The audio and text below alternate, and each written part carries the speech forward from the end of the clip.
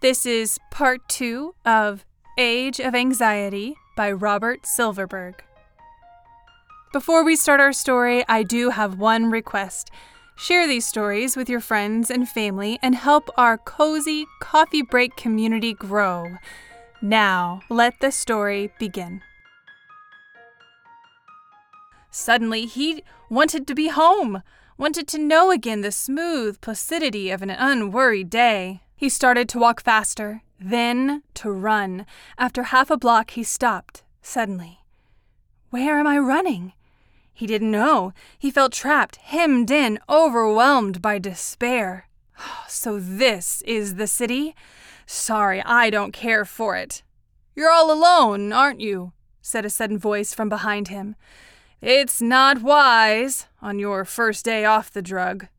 Larry turned. The man behind him was tall and narrow-shouldered, with the pinched, baggy face of a grown-up and a wide, sly smile. Yes, I'm all alone, he said. I thought so. I can tell a changer when I see one, even without the armband. Larry glanced down at his arm quickly and saw that the identifying armband was gone.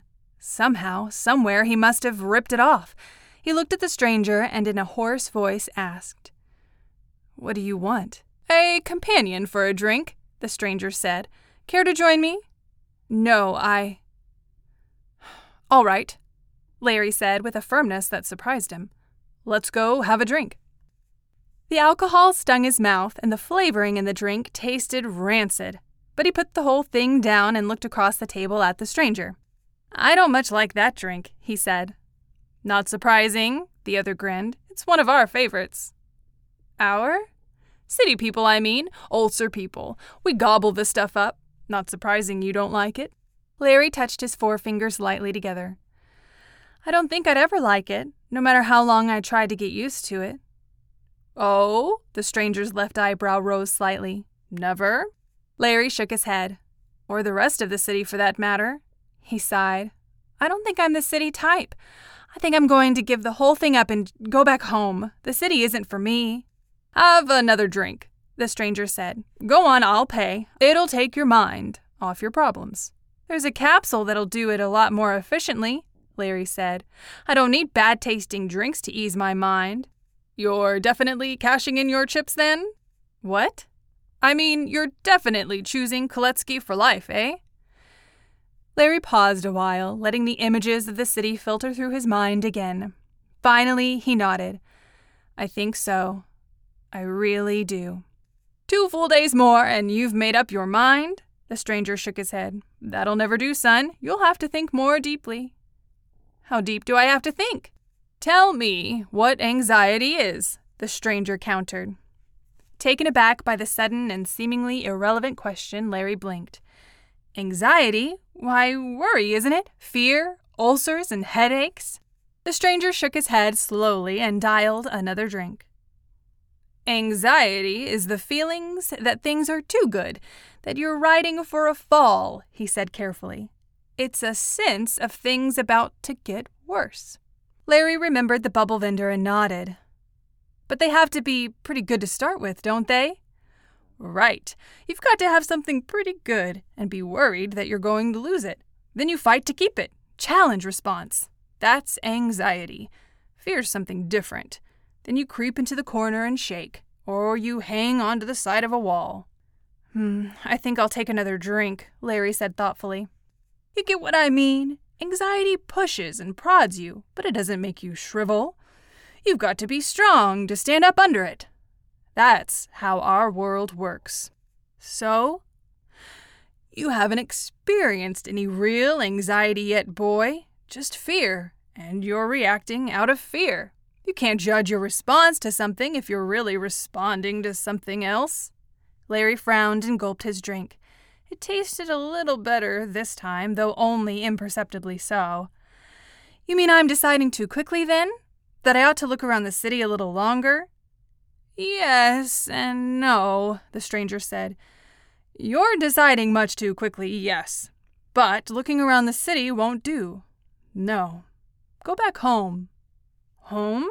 Home. Go back to your playground. Look there. Then decide. Larry nodded slowly. Sure, he said. Sure, that's it. He felt the tension drain out of him. I think I'll have one more drink before I go. The playground was crowded on the second day of Larry's 3-day period. Small children played happily near the shimmering wading pond. Older ones gathered for games in the playing field farther on, and far in the distance a group of permanent unworriers sat complacently in the sun, neither thinking nor moving. Humming robo-nurses threaded here and there through the playground, seeing to it that no one got into any trouble. They were necessary, of course, because the unworried children would have no fear of leaping from a tree head first or walking into the path of a speeding baseball. Larry stood at the edge of the playground, leaning against the fence, watching. His friends were there, the boys he had played with only 2 days before, still happily occupied with their games and their bubble toys. Walking carefully, in order not to be seen, he skirted the side of the playing area and headed for the green fields where the permanents were. There were about 100 of them, of all ages. Larry recognized a former playmate of his, a boy of about 19 now. There were older men, too, some well along in middle age. They sat quietly, unmoving most of them, smiling pleasantly. Larry entered the field and walked to the nearest bench. Mind if I join you? The man on the bench grinned. No, not at all. Sit right down, friend. Larry sat. You're a permanent, aren't you? He asked suddenly. A shadow seemed to cross the man's face. Yes, he said slowly. Yes, I'm a permanent. Who are you? I'm changing, Larry said. Oh. The permanent studied him idly for a moment or two, then leaned back and closed his eyes. It's nice here, he said. The sun's warm.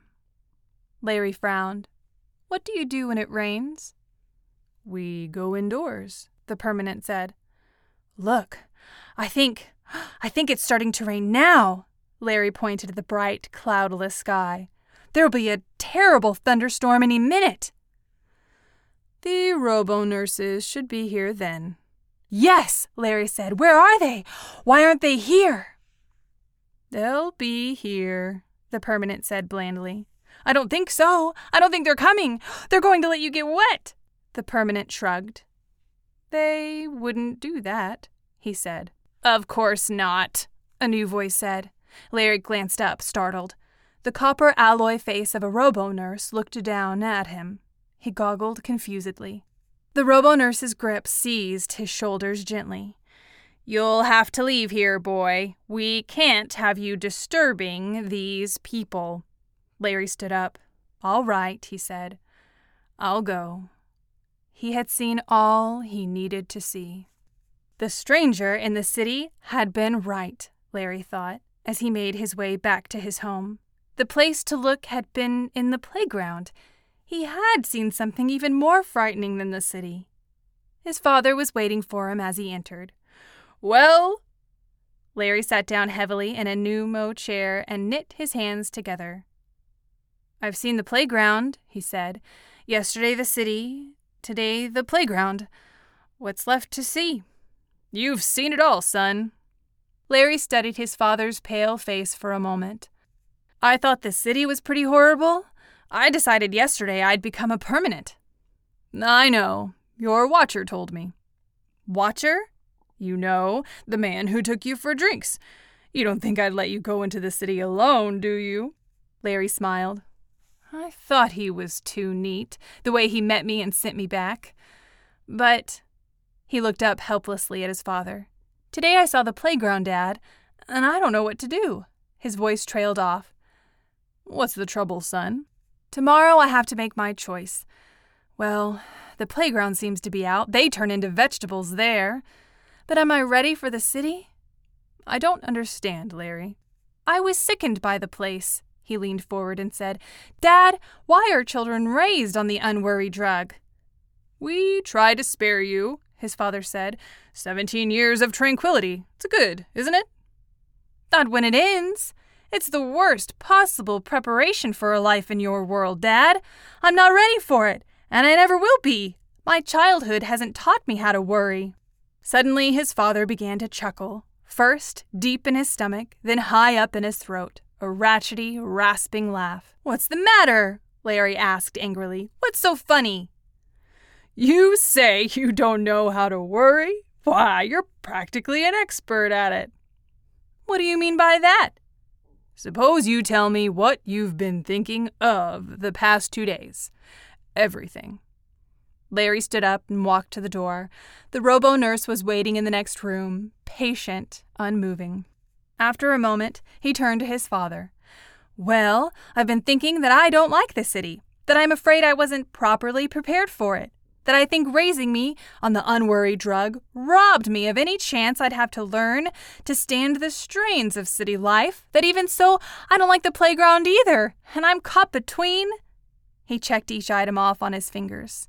"That's enough, Larry. You've analyzed it nicely." Slowly, the truth opened out before him, and an embarrassed grin widened on his face. Resistance to strain could be acquired overnight by 9 out of 10. 9 out of 10 didn't need a long, grueling childhood to prepare them for adulthood. The 10th would never grow up anyway. "I've been worrying," he said. "I'm the worrying kind. I've been worrying since yesterday, and I didn't even know it." His father nodded. Larry took the capsule box from its shelf, opened it, stared at the 3 different kinds of capsules inside. There never really was any choice after all, was there? "No, your choice was made yesterday morning. If you didn't have the stuff for the city life, you'd have grabbed for the Unworry capsule the second you saw it. But you didn't. You stopped to make a decision and won your citizenship right then and there. You proved it to us. And by fighting with yourself over the decision you thought you still had to make, you proved it to yourself." Larry's smile spread. "Sure, the ability to worry is the measure of successful city life," he said. "And I'm a regular worrywart already." The excitement of the past 2 days still thumped in his stomach, and it was only the beginning. "I belong here. Why, it won't be long before I'll get my first ulcer." His father was radiant with paternal pride. "Welcome to your heritage, son. The heritage of the civilized man. You've got the makings of a first-rate citizen."